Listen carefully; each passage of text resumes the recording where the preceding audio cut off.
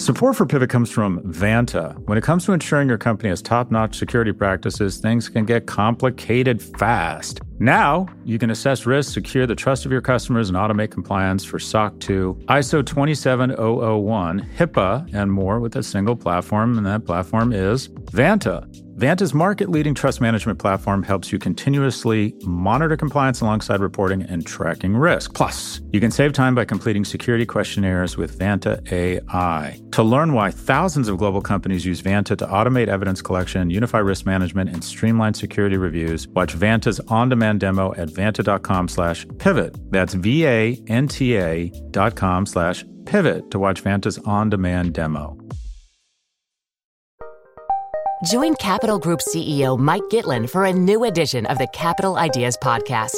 In unscripted conversations with investment professionals, you'll hear real stories about successes and lessons learned, informed by decades of investment experience. It's your look inside one of the world's largest asset managers. New episodes are available monthly. Subscribe wherever you get your podcasts. Invest 30 minutes in an episode today. Published by American Funds Distributors, Inc.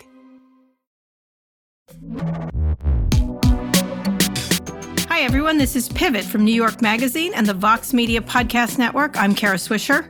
And I'm in L.A., Kara, as evidenced by my cool sunglasses and the spleef in my mouth right now. What are you talking about? I'm in L.A. Really? Los Angeles. Why are you there now? Where do you never sit still, Scott Galloway? You know, a Rolling Stone has no something. I forget what it's called. Okay. All right. Okay.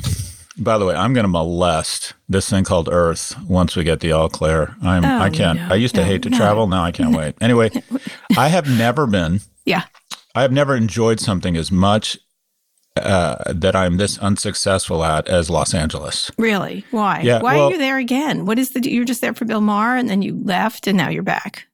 No, I'm supposed to be a consulting producer for some Netflix show. And because I got associated with it, it's now blown up. This is WeWork or what? No, this is GameStop. Oh, GameStop. Oh, right. You told me about that. Yeah. And I'm now toxic. If I get attached to a project, it's doomed to fail. So glad we just signed our Vox deal then. Oh, dear. We just announced it this week. Well, should I run don't for the hold your breath. Don't hold your breath. I got to run for the hills, I think. Literally every time I come here, by the way, I just absolutely love it. I love it here. I come here. I do 3 or 4 meetings with very credible, important people that my agent sets up with, and they all say the same thing. They all look me in the eye. Yeah. After we have just a brief discussion, you go to their house, I guess, which is the ultimate power play in LA. Yeah. And they look me in the eye and they're like, you are a genius. We must work together. Yeah. And I walk out thinking, that was the best meeting I've ever had. Yeah. And then what happens? Nothing. Crickets. Literally. They love to do that. That's why I don't go to LA. I have never made $1 in LA. I don't think I've ever made my agent, I'm the worst client of my agents. They unveil themselves to your intelligence and tell you how smart. I have had those meetings too. Do you remember Entourage where they did that, where they brought him in and said, Vince? You remember they did the whole... Well, yeah, that guy made money. Yeah. I don't think I've ever made $1 in Los Angeles. I come here a lot and I love it. Like was skiing. I don't know. No, we will. No. We will make $1. Whatever it is we're doing, it doesn't sell in LA. I don't know. Well, it does. They like being around us because we're smart asses, and then they just don't do anything with us. I guess. It's fun. Yeah, I don't think I was paid when I was consulting to Silicon Valley. I don't know. Maybe I got to premiere. You're right. And they like to invite you to their parties. That's the thing. They're like, I remember one big agent, he's like, would you like to come to my Oscar party? And then named all these celebrities. And I was like, no. And then he had nothing else. He had nothing else to give me. Like, he was like, really? And I go, no, thank you. No, I'm like this hybrid dog they show off. They take me to a party and they're like, this is Scott Galloway. He's a professor. He's a professor. They have professors there. Ooh. They got some professors, but you know. In any case, there's a lot going on, Todd. We got to move on from LA. Although I have to take a little stop over in Cuomo land. Did you see the latest one? His family got special tests. Literally, what is this guy going to do? What is he going to be like? Is he going to be trafficking in PlayStation 5s next? What is going to happen here? Is that a bigger crime in your mind? Says the father. Know. Says the mother of 2 boys. What did he get access to or do? What bad thing could he do next? Like bad? I don't know. For me, it would be bad recycling. For our listeners, can you explain what happened or why it's a big deal? Governor Cuomo, who is already under investigation for issues around creepy manness is, I think, which is a legal term. That is a legal term. Creepy madness. He's also being looked at for nursing otherwise homes. known as men. How he handled elderly people in nursing homes during COVID and misrepresented some numbers about deaths, essentially. So essentially, creepy gropiness and senior killing, essentially the two things. And now it turns out that he sent health officials from New York to the homes of his family, including his brother, Chris Cuomo, to test them and then rush the tests using state troopers to get them to, if you remember in the early days when testing was like, where can I get a test? Now, of course, nobody wants a test, but it was very hard to get it. You and I were confused about the whole thing. Like, how do you get the test? What are the good tests? What are the bad tests? And so it seems like a long time ago, but it was a real problem. And he was sort of facilitating the situation. Now, what's really interesting is when I was like, are you kidding me? Like, what is this next thing? Like PlayStation 5. I think I made a joke about it. And everyone's like, well, every governor does it. And I'm like, you know what? This guy, no whataboutism with this guy. This guy keeps piling on the shitty behavior. His brother, Chris Cuomo, I think he's really in big trouble. I mean, it's just really, he was reporting, I know he had COVID and stuff, but it's not a good look for anybody. And his whole bro thing on TV, which was adorable at the time, is quite unadorable. I don't know, Scott, what do you think? Well, I mean, first off, you and I being confused about something doesn't mean it's unusual. You said you were confused about testing. Mm-hmm. To be blunt, I think we're in the pile-on stage. I don't think that's that big a deal. I do think a lot of governors probably leverage their position of power to justify. It's not a pylon, it's just more. I'm sorry. It's not a pylon. It's just more. I mean, why give him an out on these kind of behaviors? It's I agree, but everyone is now saying, "Oh my gosh, can you believe the governor leveraged his position as the head of the second largest state in the union to get access to early testing?" I don't. Quite frankly, I would be shocked if the majority of our political leaders have not committed a similar infraction around testing. But anyways, Chris Cuomo will be fine because he's dreamy. Chris will be fine. He's dreamy. With vaccines. Yes, I get it. Chris will be fine. He's dreamy. And he's in the media. And you're right, the whole bro thing. It's the governor that'll get all the heat. Chris is fine. It'll be interesting to see what the governor does. What's interesting is still the majority, I believe, of New Yorkers and Democrats don't want him to resign. Yeah. So it'll be interesting. But yeah, it's anyway. So you think it'll go away for him, all this stuff? No, I think his political career is the present value on emotion and scandal is so high. The discount rate is so high. And that is in the moment, it just feels like these individuals will never recover. Yeah. And a lot of them do. Yeah, I agree. I said that about him. I said he's not resigning when everyone thought I was like, absolutely not. He's going to brazen it out. He's a brazen person, so he'll brazen it. But so I don't think he resigns. But the thing again that... And the lesson here is that you don't need friends when you're right and you're popular. You need friends when you fuck up. No. And he doesn't have anyone now. It's just clear. All the stuff's come out. He just hasn't made very many friends. Yeah. Anyway, we'll see. Brand Cuomo, what would be the brand thing you would say to him?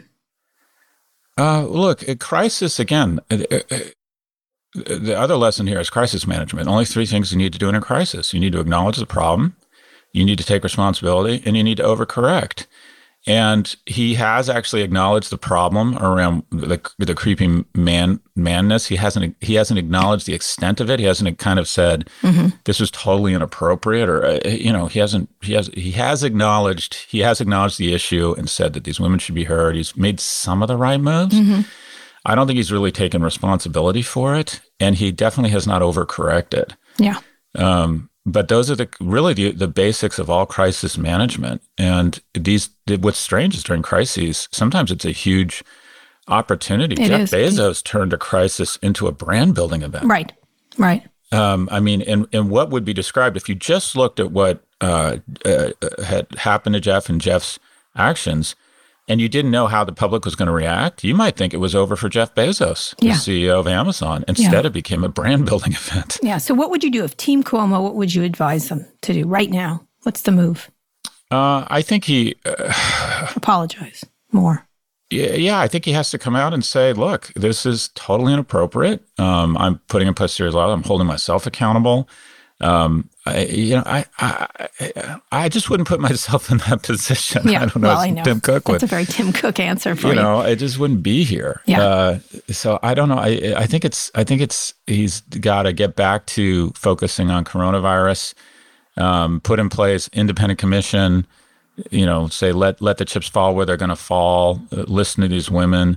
And then, try and be a really solid governor for the rest of coronavirus. Yeah. I think people will be surprised how fast it fades. As long as it doesn't continue. Although, look at Trump had one thing after the next and he continued. He just kept. You know what? That's such an interesting point because here's the thing.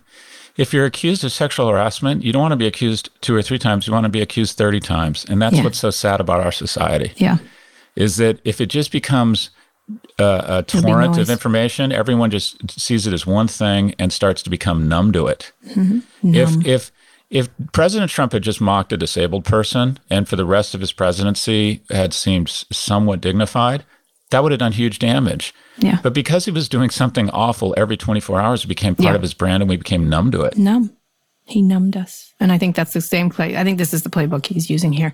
I know there's going to be more cascading. There's going to be so much more. There's going to be other things he's found out to have done. And all of them will now bubble up from the toxic waste dump that is. Well, everyone's going to remember things he did and come forward. And unfortunately, I think our society,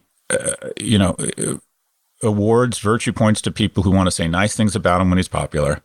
And awards virtue points to people who want to say negative things about him when he's very unpopular. I mean, the momentum around the media is incredible. Yeah, it is interesting. Speaking of momentum, there's yet another big tech misinformation hearings underway in Congress. The CEOs of Facebook, Twitter, and Google all published their opening statements. Jack Dorsey focused on internal tools like Birdwatch, and Sundar Pichai warned of the dangers of full repeal of 230.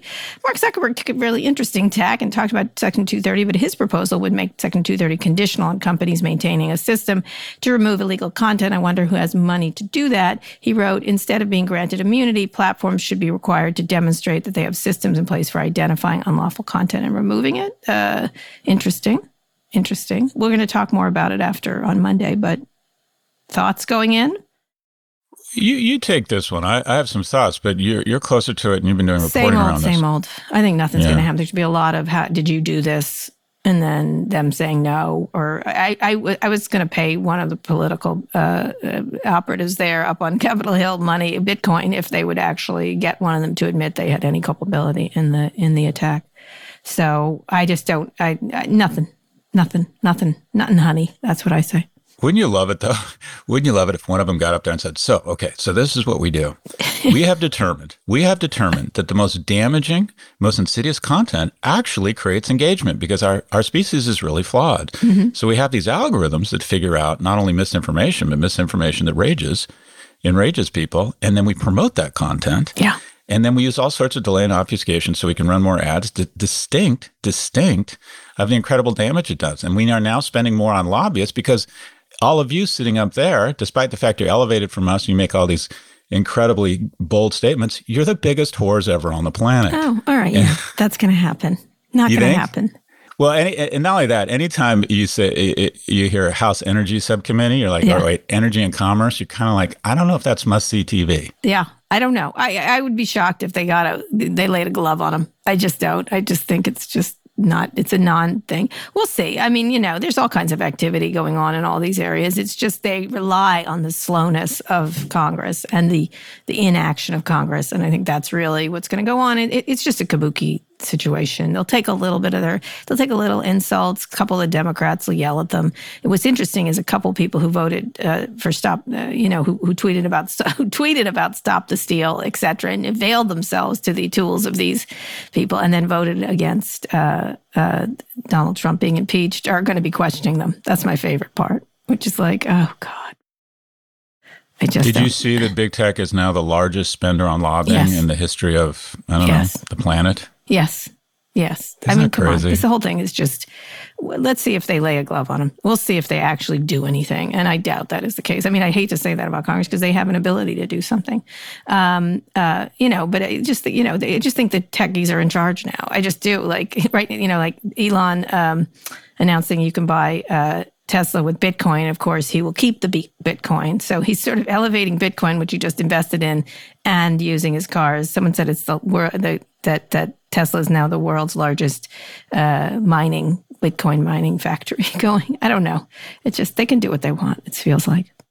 Yeah, it's they play by a different set of rules, and it all goes back to a very basic thing, and that is we as a species are we have a brain that's so big we have to be dispelled prematurely from our mothers, and the brain is so big it can ask us these incredible questions, but it's not big enough to answer them, and so into that void has slipped a super being, a god. Yeah. And then as a nation becomes wealthier and more educated, its reliance on a super being declines, but that void gets bigger and bigger. And into that void steps the nearest thing that feels mystical. Yeah. That you can ask it anything and it sends you back an answer to your query, that it connects you with other people, and that is technology. And so we provide technology, its shareholders, its CEOs, and the industry with just an entirely different standard, for what we would have held other industries to. Well, we will see if they do anything about it. We'll see. I mean, eventually, everybody gets theirs eventually. Maybe not, but in this case, not today. Not today. I would love it to see something significant, but this again is all just theater. And these hearings, especially because they're on Zoom, they're not quite as dramatic as they might be in person with all the pictures, except all that, the big tables and photographers and this and that. I guess I kind of like it on Zoom because you sort of see what it is. I thought Zephyr Teachout had the best tweet about what they should ask Mark Zuckerberg, and that is, they know how much every brand and every story has what the profitability is and how much revenue it's generated.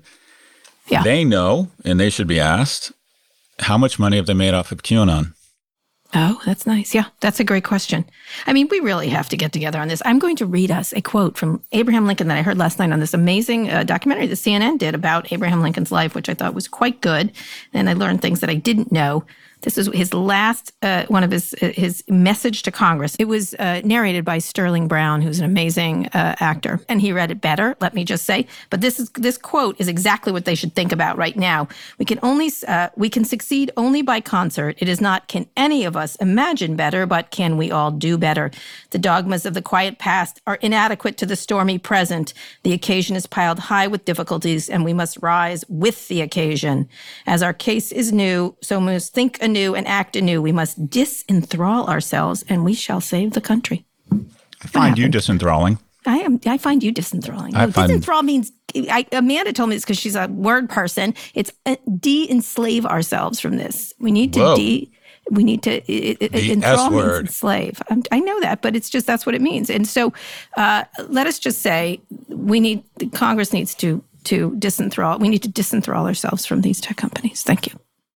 I like it. He was talking about Abraham. A bigger issue, obviously, the Civil War, and get moving past it and getting together as a country. But in this case, people don't realize we spend $700 billion on the military. About half it, you could argue it's really $500 billion because that includes things like veteran affairs. But we still spend more than the other 10 largest spenders combined, and 6 of those 10 are our allies. So it's just incredible how much money we spend. And I think the way to get Republicans thinking about this is to say, okay, think about all that money. The greatest threat to our military isn't some super weapon. The greatest threat to our military is Russia's continued ability to divide us internally and use these platforms and a general flaw in, I think, our society where it's become so divided, because as we become so internally divided and have to focus so much on our internal problems, we ignore and turn away from. You made there from Abraham Lincoln to military budget to tech people. I like it. I'm disenthralling us. LA makes, even though it's superficial, makes you very deep. All right, we had it's because MedMen delivers. But anyways, let me finish my deep thought. All right, because we move on to big stories. But basically, the biggest threat to our military is misinformation, catalyzed and spread by social media platforms in the U.S. because we don't pay any attention. We don't have the bandwidth. We're so busy figuring out how, who's right, Ted Cruz or Elizabeth Warren, that we don't focus on what Russia's doing to create a new buffer in Eastern Europe with Ukraine. We don't have enough bandwidth to talk about human rights violations. You are correct, sir. That is a very deep and important point from Los Angeles hotel room where you just had room service. Anyway, that's right. Here's the big story. Microsoft, speaking of light things, Microsoft is in talks to acquire Discord, a social media app for video gamers. It's a pretty cool social media app. It's been used for a lot during the pandemic. The deal, which is not official, could reportedly amount to over $10 billion. Discord has 100 million active monthly users and has, of course, gained popularity in the pandemic. They're using it for all kinds of other things besides gaming, books, and talking, and this and that. It's been a huge year for video gaming companies, and Microsoft has bolstered much of its gaming business with acquisitions. In September, it bought ZeniMax Media, the parent company of several large gaming studios, for $7.5 billion. Now, we're not gaming experts, but this is interesting. Microsoft seems very canny these days. What do you think? Because of Roblox, there's all kinds of things going on in the gaming industry. But any thoughts, Scott?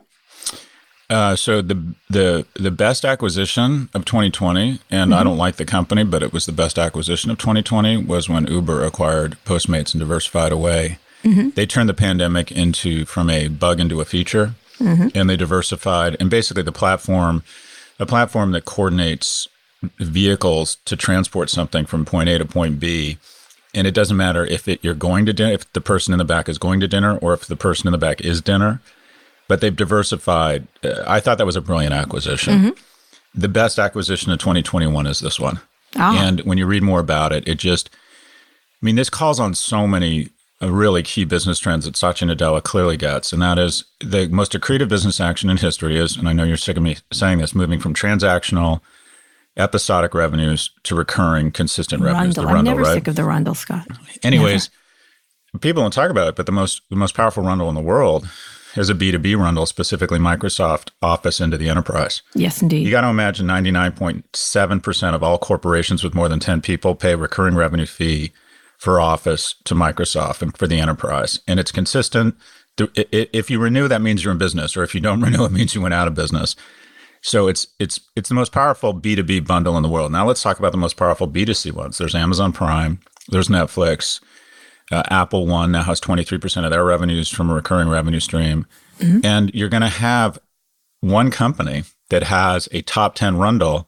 One is B2B and one is B2C, because they will tack this onto their Microsoft or their Xbox games plan.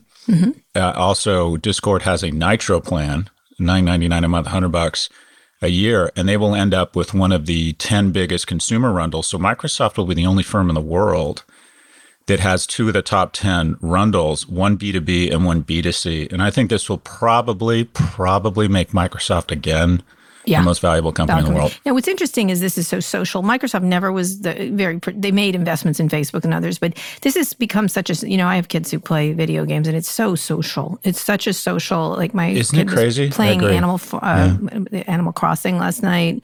There's so much sociability to it, and Discord, I think, has done a nice job here in terms of, and also beyond just games, they've done other things as creating a community. And this it's where is people went to talk about Black Lives Matter. Yeah, exactly. And so it's really interesting that it's sort of a much healthier social network in a lot of ways, because it's got a goal, I guess, in this case, gaming or whatever they happen to put into it. But I think it's perfect for Microsoft as an add-on to the games it already, because it owns Minecraft, it owns a lot of things, and so it sort of dominates this area. And I can't, I guess, Sony, PlayStation, and everything else, but that still doesn't have the same cohesiveness here. And I like the cohesiveness of what they're doing. Well, it also taps into the kind of fourth big tectonic shift in our economy, and that is dispersion. Because dispersion. It's an underlying platform for game developers to develop games and then go direct to the consumer. And that's the same as, kind of the same platform or strategy as Roblox. And that is, in my view, that is what, Bitcoin's all about, or crypto. It's basically saying, how do we take out the traditional channels of distribution that are creating friction and unnecessary expense?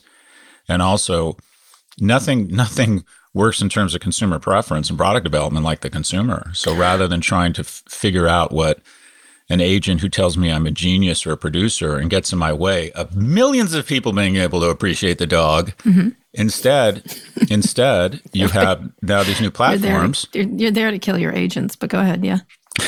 They're really nice people. Yeah. I can't figure out why. Anyways, they make no money off of me. I don't get it. Anyway, so, but these platforms, right? What's so powerful about Roblox is they say, okay, we'll create a platform for creators, similar to what TikTok's doing. It's all around the same thing. It's all, whether it's telehealth, it's all skipping traditional channels of distribution or supply chain to add more value to the end consumer, or create award more of the spoils to the original creator. So should Microsoft buy Roblox? They bought GitHub. It's moving into these really interesting. I feel like I'm not smart enough to understand what he's doing here. It doesn't feel random like some acquisitions do. Yeah. So he's got GitHub over here. He's got, they've got all kinds of different things that they're but if they have the largest gaming rundle, they do. And they not only have the traditional studio model where they produce games and put up, $100, $200 million behind a huge game. And then they also have this community-driven game platform. That's really powerful, really powerful. I think you're right. Microsoft is just they've done such a great job of keeping a low profile. Mm-hmm. Yeah. They're really incredibly impressive the way they've handled themselves. I feel like I have to go see him and have him explain to me what he's doing. You know what I mean? Because he's such a calm guy.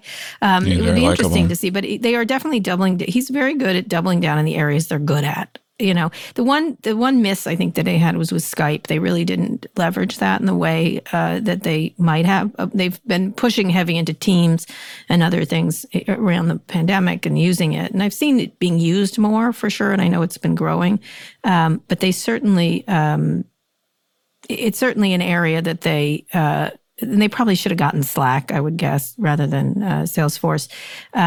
But they've definitely moved into areas, and Skype is the only area I see where they didn't really and do as much as they should have in things that are naturally theirs. I don't think they could have gone after Slack because they have a great product with Teams. They did at one point, but go ahead. Yeah, and instead they developed Teams, and Teams actually has a higher NPS than Slack. And not only that, if Slack didn't work, I think they would be accused of an aqua kill, and I think that would raise a lot of alarms. Yeah, true. Fair. We think Satya Nadella is brilliant right now. All right, Scott, let's go quick break. We'll come back and we'll talk about the trouble for young bankers at Goldman Sachs and a listener mail question. Did you know the Capital Ideas podcast now has a new monthly edition hosted by Capital Group CEO Mike Gitlin? Through the words and experiences of investment professionals, you'll discover who was their best mentor, what's a mistake they made that changed their approach, and how do they find their next great idea? Subscribe wherever you get your podcasts. Published by American Funds Distributors, Inc.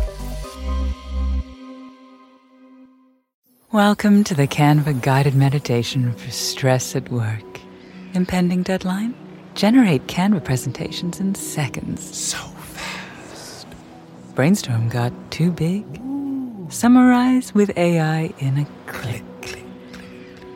Writer's block? Release with Canva Magic Write. Magical. Stress less and save time at canva.com. Designed for work. Scott, we're back. A survey out of Goldman Sachs showed that the first-year employees were working an average of a 95-hour week, which is not a surprise to me. Let's talk about what this means for young people and the company. The survey started circulating the internet last week and reported that all the respondents said the job had negatively affected their relationships with friends and family. 77% said they had been victims of workplace abuse. I'm not quite sure what that means, but you've been in this position. I know a lot of friends who certainly have back in the day. And it's not a surprise that it's continuing. Maybe it is a surprise. Scott, this is your area. I find this fascinating. So my first 2 years out of UCLA, I was at Morgan Stanley in the analyst program. Mm. And they prided themselves, and to a certain extent, we prided ourselves on, we just worked all the time. We worked around the clock. And it was definitely abusive. But here's the thing. And also, mother of my children worked at Goldman for 5 years out of business school. So I think I'm very familiar with what the kind of the investment banking culture when they're talking about whatever. First off, I think the survey was 13 people. So this isn't exactly academic research. And it was all out of the San Francisco office, which I think is kind of interesting. Look, the wonderful thing about capitalism, and the reason why it's the best economic system of its kind, is it's inextricably linked to the notion of freedom. And that is, you have the choice to charge what you think you can charge for a product. You have the choice to figure out, or the freedom to figure out how much you should produce. It's nothing centrally planned. You have a decision as someone who can offer your human capital for rent, to who to go to work for, to how much to ask for, to demand a raise and leave if you don't get it. There's a lot of freedom around these decisions. And when the free markets result in child labor or the spread of misinformation, or teens becoming radicalized on a video platform, the government steps in to tweak, manicure, and regulate these externalities. Mm-hmm. And so when you have software that circumvents minimum wage laws, the government should step in as it did in the United Kingdom and rightfully say these are employees, not contractors. When our elections are perverted and the greatest democracy in the world is put at risk because of shareholder value, the government should step in and hopefully is. But here's the thing. There's two sides to this trade. Right. And these individuals that also came out at the age of 23 and 24 are making about $130,000 a year. Mm-hmm.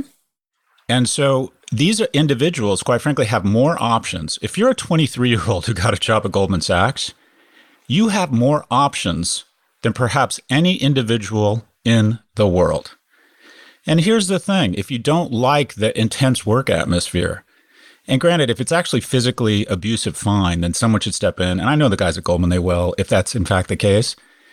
But there's two sides to this trade.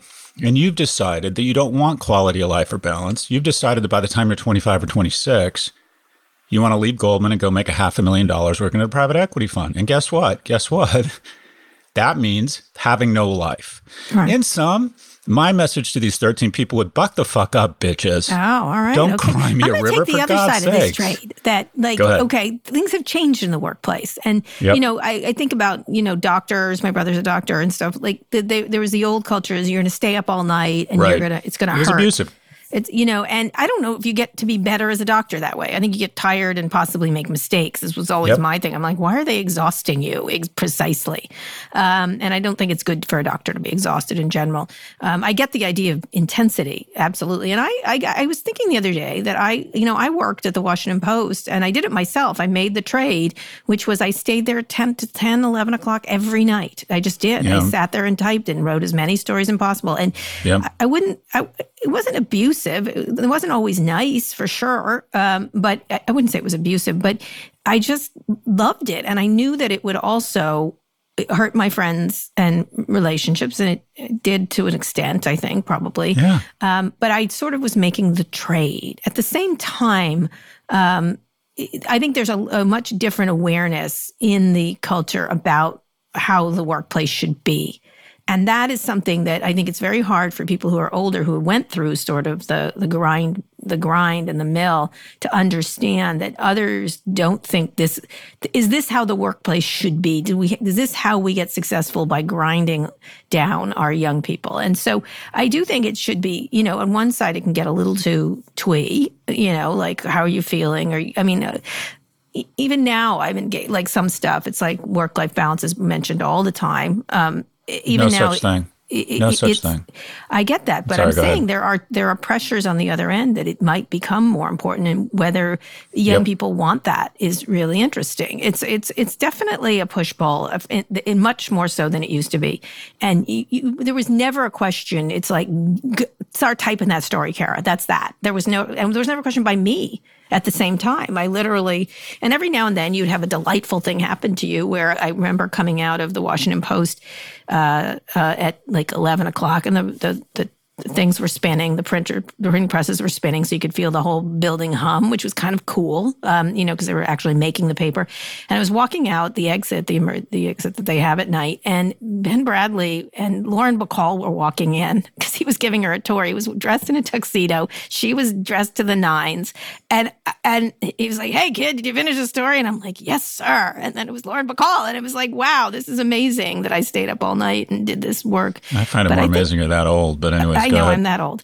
Nonetheless, I think there is a change in the workplace that if managers don't pay attention to, could get in big trouble. So if it's just an abusive culture, right? So when I was at Morgan Stanley, you weren't allowed to leave. Literally, you weren't, kind of as unwritten law. You couldn't leave before everyone senior to you, which was everyone, had already left. Yeah. And it felt like once a week, so it was probably once every other week.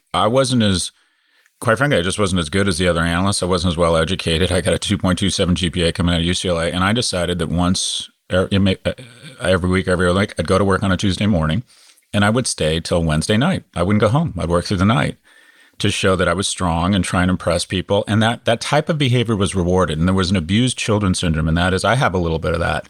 I've created some of that culture in my companies because I was abused. And the reality is that's not healthy. And you're right. And there's more recognition that just grinding people for the sake of grinding people and for bragging rights and some sort of corporate macho bullshit, that's unhealthy. But the reason why I think that these guys right now, or these men and women are working this hard right now, is that between SPACs and M&A, it is time to print money if you're an investment bank. And the reins don't last forever. So I think a lot of this, I don't think this is abused child syndrome. I think it's they don't have enough resources, and the general viewpoint as well. If we have an opportunity to do a deal, we are going to do a deal. And if it means you work 90 hours instead of 70 hours. But again, there are two sides to this trade. If they want to go to work for Deloitte or Ernst & Young and make half as much, they can have much more balance in their life. And my message to young people is this work-life balance stuff is a myth. There's only trade-offs. And if you expect to be making $500,000 a year by the time you're 30, which almost every analyst at Goldman does, get used to it. Get used to it. Tough love from Scott Galloway. Tough love. Easy for me to say. Room service. I still think there's a lot more coming on this. I don't know. I just feel there's a lot of pressures. Anyway, and probably lawsuits, etc. All right. Listener mail. We're going to listen to a question. You've got. I can't believe I'm going to be a mailman. You've got mail. Hi, Kara and Scott. My name's Liam. I'm calling you from outside Boston. My question revolves around news consumption. I'm at the early stages of my career. I'm 27. And I'm curious how each of you consume the news today and how that's evolved over the course of your careers. I've really tried to make the switch from algorithmically served news in social media or news aggregators to going directly to the publishers I trust and choosing what articles I want to read. I'm also curious what percentage of the news you consume is directly related to your day-to-day work. For me, I only find it's 15 to 20%, and the rest is about becoming a more well-rounded person. Thanks so much, and keep up the great work. It's an interesting question. That's a great question. Scott? You go first. I want to think about it. Well, I actually read the major news, Wall Street Journal, New York Times. How do you read them? You read them online? Online, on an app. And I read them a lot. Like a lot all day. I have to say, Twitter has become my go-to news place. And it just is. It works. It has signal to noise ratio is excellent. And I find a lot of stuff I wouldn't have noticed. I wouldn't go, say, to the Atlantic that much. I just wouldn't. I just don't. But I do see a lot of Atlantic stuff there. I see things a lot of these Substacks, some of them that I like Casey Newton is one that I really like. And some others. So I do find them, and I wouldn't have necessarily gone to Casey's thing. I see him tweet it, and then I'm interested. So I would say Twitter would be the place where I get on. I consume so much news. It's crazy. And I do it for work, I guess, and also because I love it. And, I have a thing with Amanda where she's like, oh, you're going to read your news now. I have to it calms me down at night to just consume Twitter information. Some of it's just jokes and memes and stuff like that. What about you? It disenthralls you? Yes, it disenthralls. No, it enthralls me. Yeah, so Hudson or whatever it was called, DHS, the most valuable retail per square foot in the world used to be those stores in the airport where you'd pick up your newspapers and your magazines and your candy and your water before you got on a plane. And they're really hurting because people are no longer buying print before they get on a plane. I used to love newspapers, and now I find I have this emotional attachment, and I pick up newspapers, but I never actually read them. Yeah. And so, Twitter, absolutely. I like those email things you get in the morning saying 5 things you need to know about the market. But what's interesting is it's gone from broadcast. I think I just never watch television anymore unless it's the Queen's Gambit. And I used to get news from Dan Rather or whatever it was, or Peter Jennings. That's just gone. And then it's no longer print, it's online. And it went to algorithmically driven. But you said something that fascinated me. You talked to someone, a survivalist and they asked the question, what is the one thing you would take into Blair Braverman, the jungle or a remote area, kind of naked and afraid kind of question. And I thought it was brilliant when she said another person. And I think about it now, the majority of the really good information I get is from other people. And that is, there's a group of people I work with who I just think are incredibly smart and have their pulse. Maria Petrova, Dan Yatia, Catherine Dillon, Jason Stavers, Emil Severo, and they will forward me an article. And when they forward me an article, I read it. Right. So I have my own kind of personal editorial staff. When we pass around notes for Pivot the night before, I learn from that because I think it's interesting what you and Rebecca find interesting, right? And so I would say it's interesting. I've kind of moved to algorithm and then past algorithmic to curation. And also if something's getting a ton of heat on Twitter, I click on it and I read it. Right. Rebecca, very briefly, how do you consume the news? I trust people. Like, I find journalists that I like their work consistently, and I follow them. And when they elevate something or they have an opinion, I think similar to what Scott is saying is like Twitter. Yeah. Well, Yeah. Kara and I have decided that you clearly have too much time on your hands and we need you to work 95 hours a week. Yeah. She does that already. This is the point where you say, fine, pay me $128,000 a year, bitch. Just let me put words in your mouth. All right. It's tough when you love your job. Yeah, it's hard to say. Like, I hear what Kara was saying is like, that was always hard for me. It's like when you love what you do, it's hard to find that trade-off. But pay me $128,000 a year. Good luck on that one. Okay. All right. Here's the deal. From the Vox Media Network. The Vox Media Network. I have to say, getting back to both of them, I work all the time and I like it. I don't dislike it, and I make the choice, and I work harder than most people, and mostly everybody actually, and make more stuff, and I like it, and I make the choices for myself. So it's interesting, but not everybody does. Not everybody. But that's the key point in there, and that is, I don't know.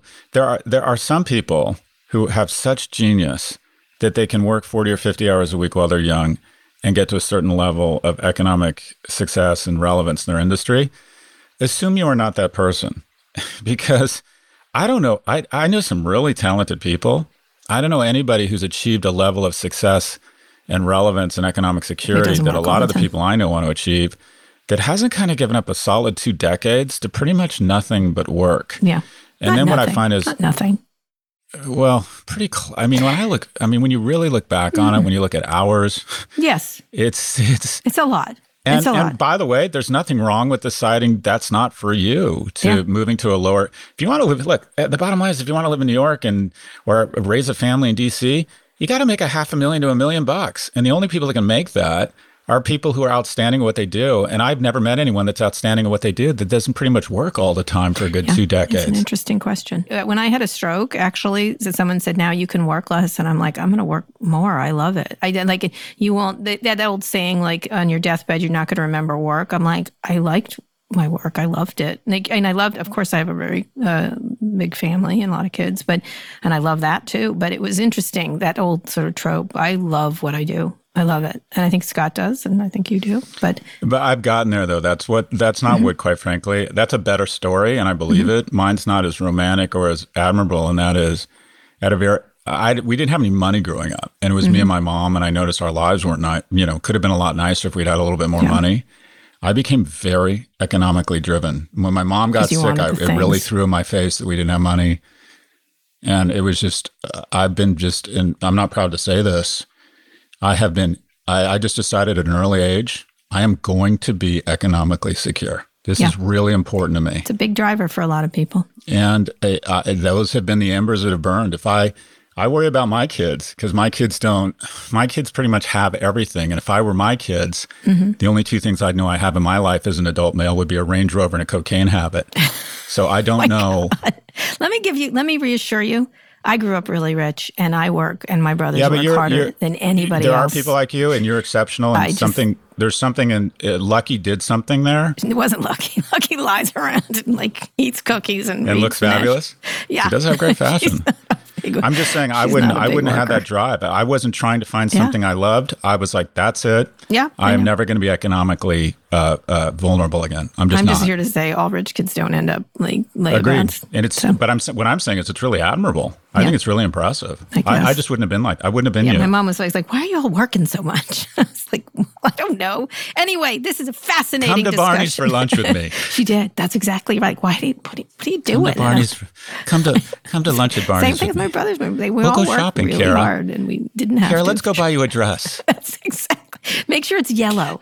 I hate yellow. I had one discussion with my mother. I'm going to repeat this. She goes, I got you a yellow dress. And I said, I hate dresses and I hate yellow. And she said, no, you don't.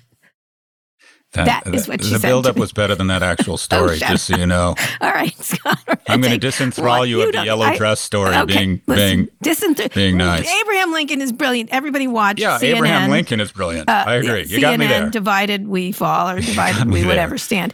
It was so good. I was shocked that it was so good, and Sterling is amazing. All right, Scott, one more quick break. We'll be back for predictions. Vacations can be tricky.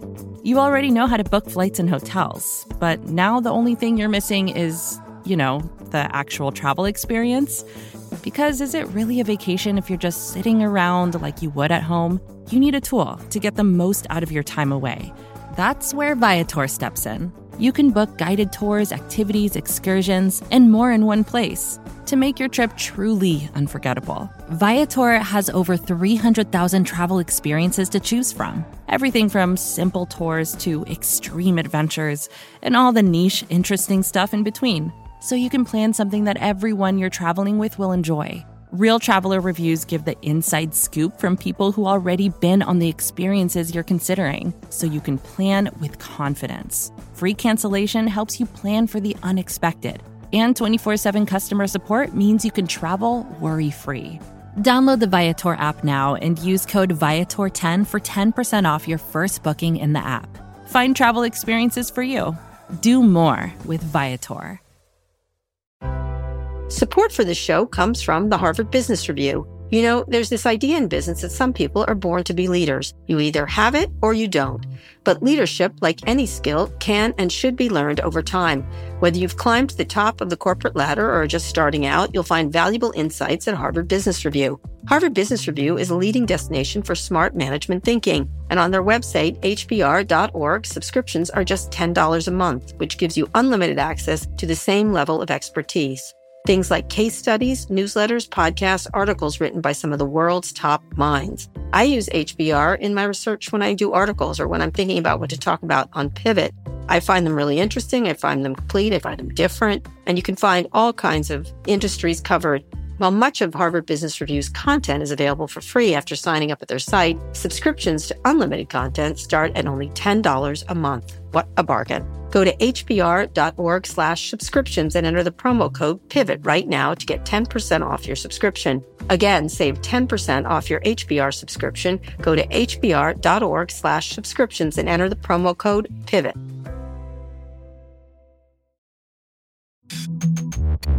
Okay, Scott, prediction time. The floor is yours. Microsoft will be the most valuable company in the world again.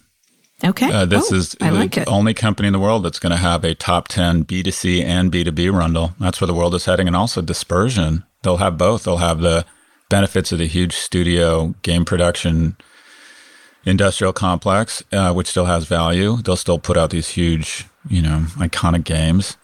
But they've got a platform now for community. They missed the whole social wave. This might be their way to kind of get back in, but more elegantly.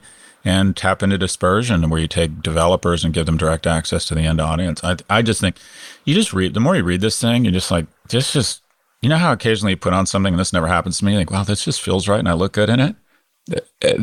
I just keep reading about this. I'm like, God, this is just smart. This is smart. Anyways, Microsoft, most valuable company in the world. I think that's perfect. That's a great prediction. Yeah, I would agree with you. They already had passed that and they go back and forth with Amazon and I think Apple.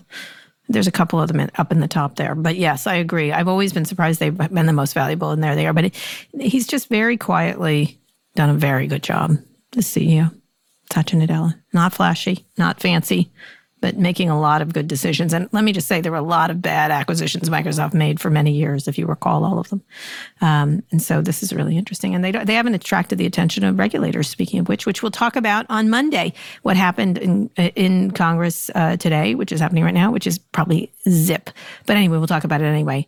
Okay, that's the show. We'll be back on Tuesday. Go to nymag.com/pivot to submit your questions for the podcast. The link is also in our show notes. Scott, read us out. Today's episode was produced by Rebecca Sananes. It was engineered by Ernie Indratot. If you like what you heard, please download, subscribe, recommend it to a friend. Also, thanks to Hannah Rosen and Drew Burrows. Thanks for listening to Pivot from New York Magazine and Vox Media. We'll be back next week for a breakdown of all things tech and business, where we will disenthrall your asses. Stop making fun of my hero, Abraham Lincoln. How dare you?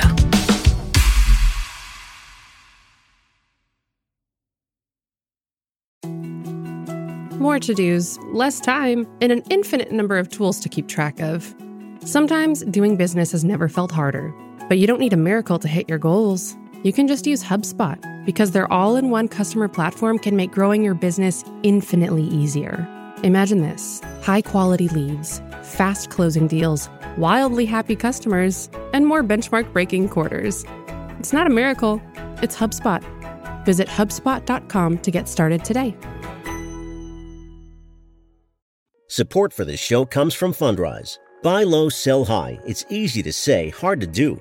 For example, high interest rates are crushing the real estate market right now. Demand is dropping and prices are falling, even for many of the best assets. It's no wonder the Fundrise Flagship Fund plans to go on a buying spree, expanding its billion-dollar real estate portfolio over the next few months. You can add the Fundrise Flagship Fund to your portfolio in just minutes, and with as little as $10 by visiting fundrise.com/Fox. Carefully consider the investment objectives, risks, charges, and expenses of the Fundrise Flagship Fund before investing. This and other information can be found in the fund's prospectus at fundrise.com/flagship. This is a paid advertisement.